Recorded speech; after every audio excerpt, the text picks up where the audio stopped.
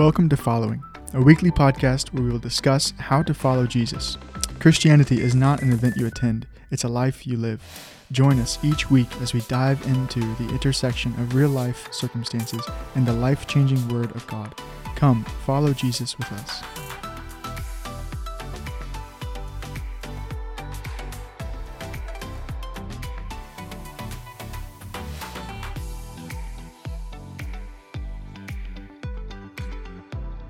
Hey everybody, welcome back to the Following podcast. We're excited to be back. It's a little bit chilly in our studio. It's a little chilly everywhere, I think, but excited to be back into the Gospel of John.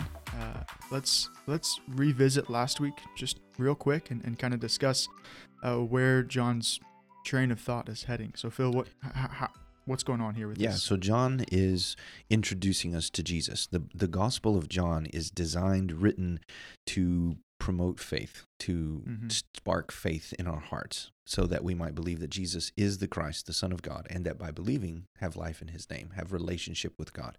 So he's introducing Jesus to us right out of the gate. Jesus is God made flesh, God made visible. And so he's continuing that theme here in verses 16 through 18. Yeah, and this passage is last week was God made visible, this week is God made knowable, so we can know God. So with that being said, let's read the passage. We're in John chapter 1, verses 6 through 18. A man came, one sent from God, and his name was John. He came as a witness to testify about the light, so that all might believe through him. He was not the light, but he came to testify about the light. This was the true light that coming into the world enlightens every person. He was in the world, and the world came into being through him, and yet the world did not know him. He came to his own, and his own people did not accept him. But as many as received him, to them he gave the right to become children of God, to those who believe in his name, who were born not of blood, nor of the will of the flesh, nor of the will of man, but of God. And the Word became flesh and dwelt among us, and we beheld his glory, glory as of the only begotten from the Father, full of grace and truth. John bore witness of him, and cried out, saying, This was he, of whom I said, He who comes after me has a higher rank than I, for he existed before me. For of his fullness we have all received, and grace upon grace. For the law was given through Moses, grace and truth were realized through Jesus Christ. No man has seen God at any time. The only begotten God, who is in the bosom of the Father, he has explained him. Amen. Okay, so there's this sort of contrasting theme of light and darkness in this text, explaining that Jesus is the light, and if there's a light, then it's implied that there's also a darkness. So what is this darkness that's going on in this text? I think the darkness is in contrast to Christ, who is the way of life. He is truth. He is reality. So the darkness is the opposite of that. So it's the falseness. It's the sinfulness, the way of wickedness, the way of rejection of God.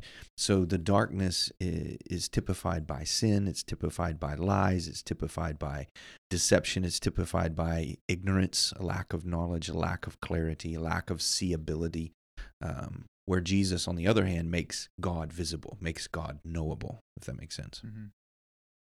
Yeah, and so if that's what the darkness is, and John says that he came to his own people did not accept him, meaning that the Jews did not accept him. These people were covered in darkness. They couldn't see the light. So why is it that people can't see? Why is it that people are stuck in darkness? It's a great question. And it's not just the Jewish people. I think John kind of builds here, as we looked at on Sunday, that there is that the light came into the world, and the world, even though it was made by him, didn't recognize him. So there's this idea that God created the universe. And you see the same thing in Romans chapter 1, verses 18, that God has made himself known through the creation. He has made his power and his invisible attributes, his divine nature clearly seen, clearly evident in what he has made. And people have suppressed the truth. They have pushed it down, and they have ignored it because they didn't want that. And so you have this same kind of thing. There's this rejection of the truth of God, the rejection of the person of God, a rejection of the authority of God, a rejection of the love of God, all of that, which is typified as this darkness. And then it goes on, and it's not just the world at large, but even those who had received special revelation from God, whom God spoke to uniquely at Mount Sinai and gave them the law through Moses.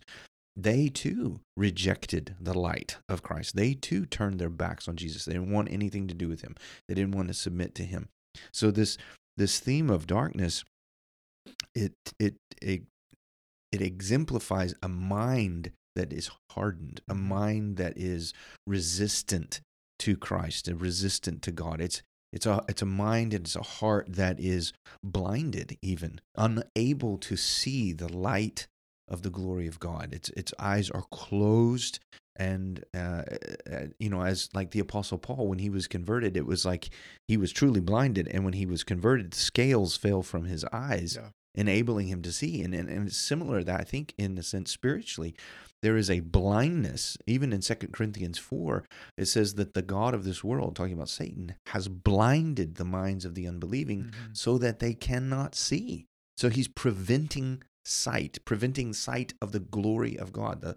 The light of the glory of God is what he's talking about in that text. So this darkness, it's a darkness of rejection. It's a darkness of rebellion. It's a darkness of ignorance. It's a darkness of idolatry and futility. So Christ is the light that shines into that and pushes the darkness back so we can see reality, so we can see God in his beauty and not be deceived by the lie.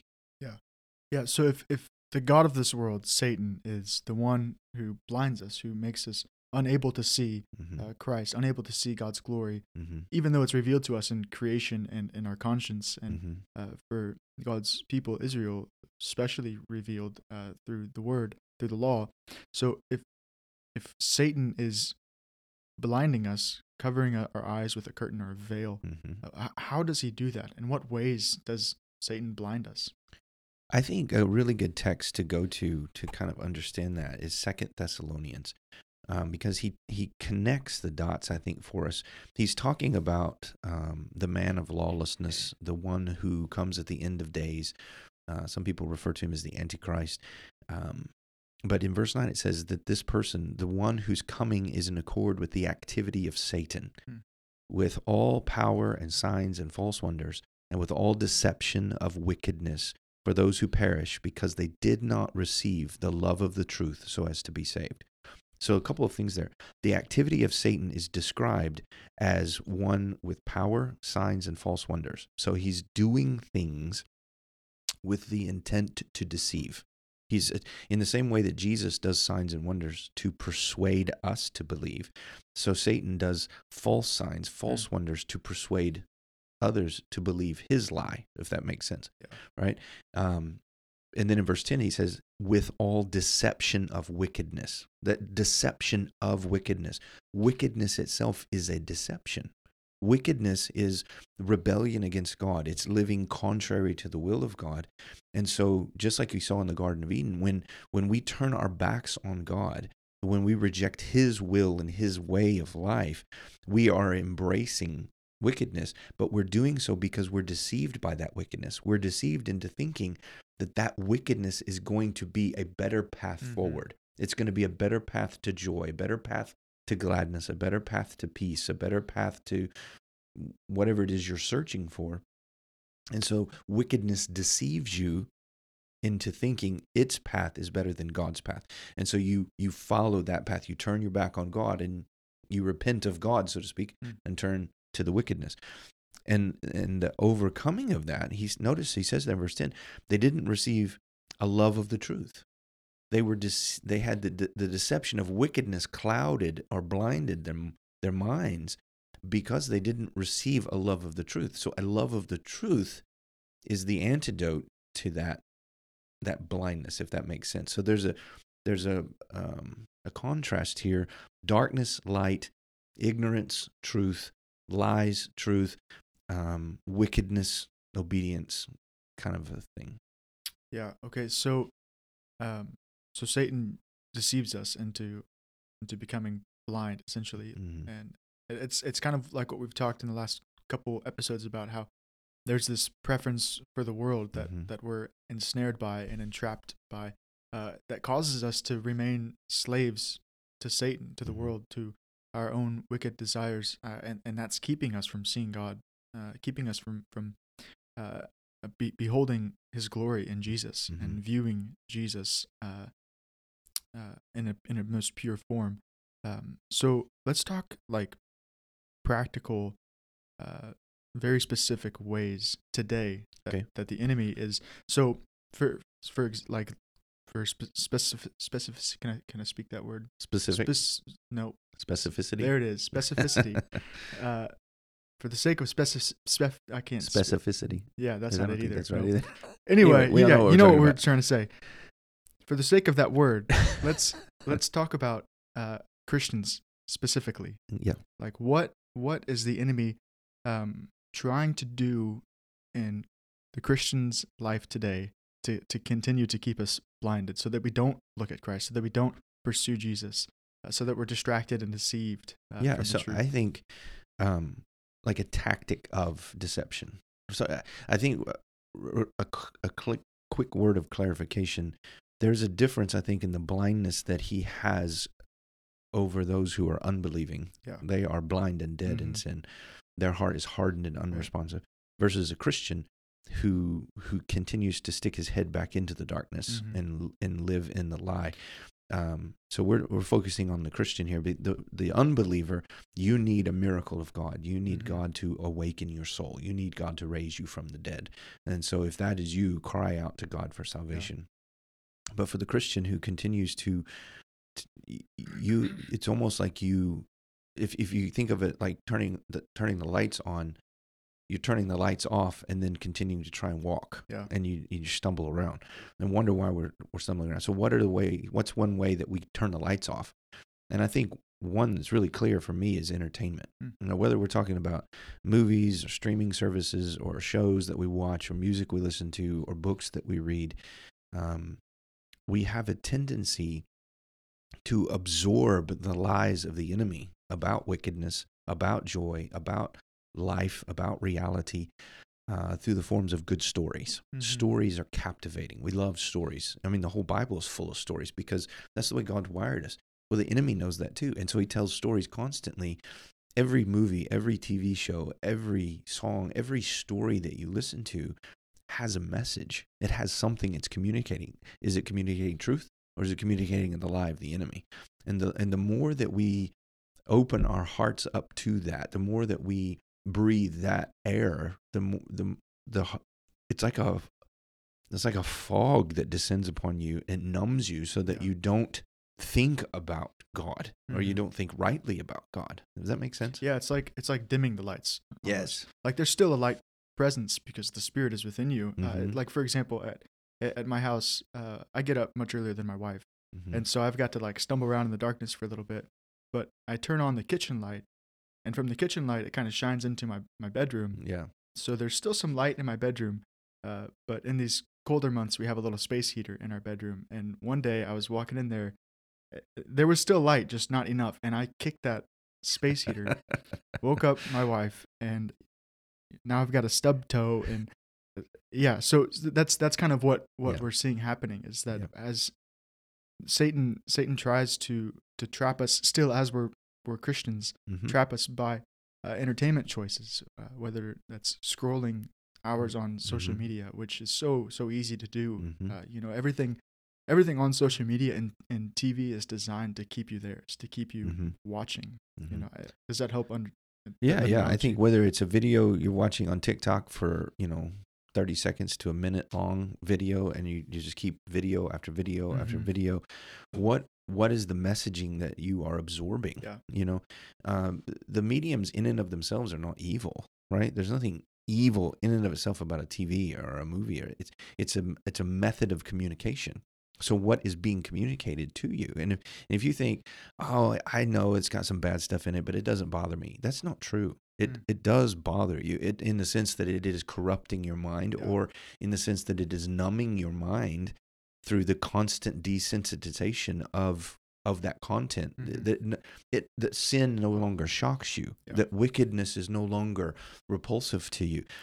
There should be a love of Jesus and a love of righteousness that grows in our hearts. But we as Christians kind of tamp down that love of Jesus by constantly absorbing the ideas and thinking and value system of the world through our entertainment. Yeah, I think about it, especially, I love Marvel movies, or at least I used to before they, started getting not good anymore. But anyway, I love a good action movie where, there's a conflict and fighting and explosions and just awesomeness. But something that happens as you continue to watch those movies and episodes, and people are dying right in front of your face, and you continue to desensitize yourself to that over and over and over. And then eventually you find that there's no empathy for people who are actually dying, whether that's a fake person on the screen or a real person on a video on social media. There's just this lack of empathy towards the family members or the person who's actually suffering. In the same way, man, on my social media right now is a lot of promotion of LGBTQ plus issues. And as we continue to absorb those, even if we have the mindset of like, well, those, we're in opposition to those ideas, you continue to see those over and over and over, and you continue to see people engaging in those activities, and you become desensitized to that sin, and you become to not, you don't recognize it as sin anymore. You recognize it as, well, it's just somebody who lives in a different lifestyle than I do. Yeah, what's happening is that the wickedness of the world is deceiving us. It's shrouding our minds and preventing us from being able to contemplate God in His truth, right? It shapes our view of God. It shapes our view of right and wrong. It shapes our view of human nature and human value. It shapes our view of sexuality. It shapes all of those things. And Paul tells us in Romans 12, do not be conformed to this world, but rather be transformed by the renewing of your minds. So what's happening through our entertainment is that we are being molded into the world. We're being shaped into the value system of this world, whether we realize it or not. Why are we so angry as Christians? It's because the world is angry, and we're constantly absorbing that, and we're getting all frustrated instead of being kind and gracious and compassionate as Jesus was in the face of great hostility.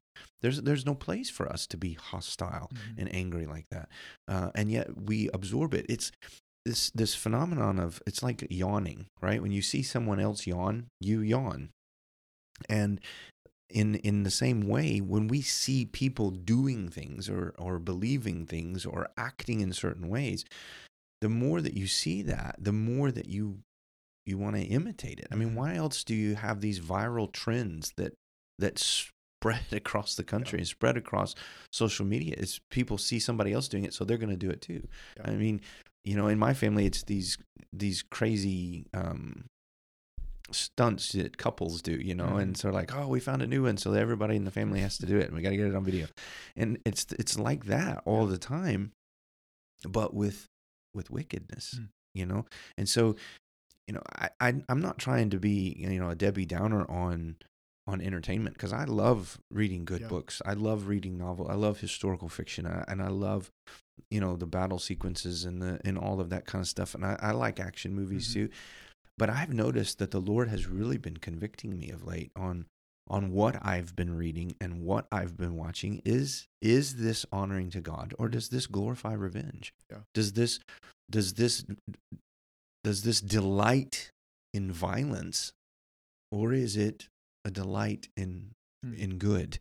And so I think when the Spirit convicts you as a Christian, it's because there's a problem there. And he's shining the light of Christ into this area of darkness that we've kind of kept shrouded, so that we don't have to change it because we enjoy it, and we're still believing the lie that this is okay and that this is normative and this is not affecting my relationship with God, when in reality it does. It does prevent you from experiencing the joy of God in His fullness. And so when the Spirit convicts you, when the Spirit presses upon you on an area of entertainment, give it up. Give it up. That's the application. Give it up. Yeah. Put it down and say, okay, I'm not going to read that anymore. I'm not going to watch those things anymore. There was a show that I was watching with my son, and I decided, you know what, I can't do this. This is not right. And it wasn't horrific. There wasn't nudity in it and things like that. But there was just a message behind it that was kind of a delighting in revenge and in violence, and I could not in good conscience. And so I think we as Christians need to be much more vigilant in what we're taking into our hearts, because everything you take into your heart shapes your heart. So when you compare and contrast how much you are shaped by God's word and God's truth and the world lies, the world is winning, at least in volume of time. So if you don't want to be numbed in the darkness, if you want to see clearly so that you can walk clearly, then you have to make some sacrifices. I mean, this is what Jesus said. If you want to follow me, deny yourself, take up your cross and follow me. Yeah. Say no to what you want, sacrifice what you think you want and what you think you need, and choose me, follow me. Yeah. And so following Jesus in this sense is saying no to the darkness. And yes, I'm going to live in the light. Yeah, and I don't think you can deny that entertainment today is focused on getting us to believe a certain viewpoint or agenda or something along the lines that's contrary to Christ. Now, there is good entertainment. We're not saying saying don't entertain yourself at all ever. Yeah.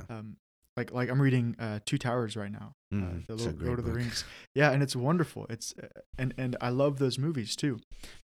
So I think that our application for today is turn off the TV every once in a while. Spend time with your kids, with your family. Spend time reading God's word. There's plenty. I'm reading Genesis right now for my daily devotional. And this morning I was thinking about it. I was like, man, I really, really enjoy Genesis, the story of Genesis. And I'm reading multiple sections in the Bible. And I almost find myself enjoying, that part more than others because it's more narrative and it's just fun to read. Yeah. So you can find that in the scriptures. You don't have to look to the world to fulfill this need that you have. Yeah, it's like my kid is at home. He likes to eat candy and sweets all the time. And so whenever it's time to eat good food, vegetables and meats and potatoes and things that taste good when they're cooked right, he's not interested. He doesn't want it. It's because he's filled up on junk. Yeah. And I think sometimes we fill ourselves up on junk so much of the world that the Bible is boring to us. So take a break from the junk. I mean, really, the junk is killing you. It's hurting you. It's conforming you into the world. You will only be transformed into the image of Christ through the renewing of your mind. So what is shaping your mind? And everything that goes in shapes it. Shapes it one way or the other. So you need to listen to the Spirit and let Him shape your mind. Yeah. So how do you live in the light of Jesus?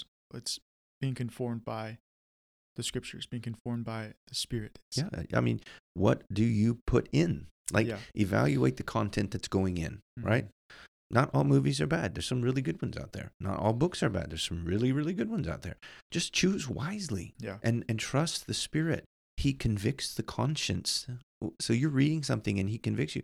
Okay, I'm not going to read that book anymore. Put it down. Pick up something else. You're watching something. He convicts you. Okay, we're not going to watch this anymore. We're going to do something else. We're not saying that you just read your Bible 24/7, right? But I'm saying everything is telling you something. It's communicating something. So is it telling you truth or is it telling you a lie? Don't listen to the lies. Yeah. Turn them off. Right. Embrace more of the truth. Yeah, and that's how you keep yourself unveiled. Yes. From so that you can see light, so that you can see Jesus is by rejecting absolutely the things of the world. So with that, I think we'll wrap up this episode. Thanks for listening in. We hope you enjoyed it. And until next week, keep following Jesus.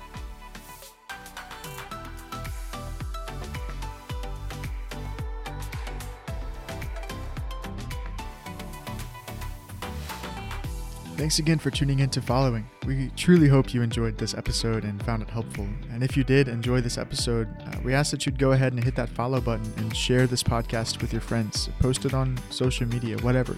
Get this podcast out there. If you'd like to hear more on this text, hear it more fully explained, visit the link in the description and you can watch or listen to this sermon on this text.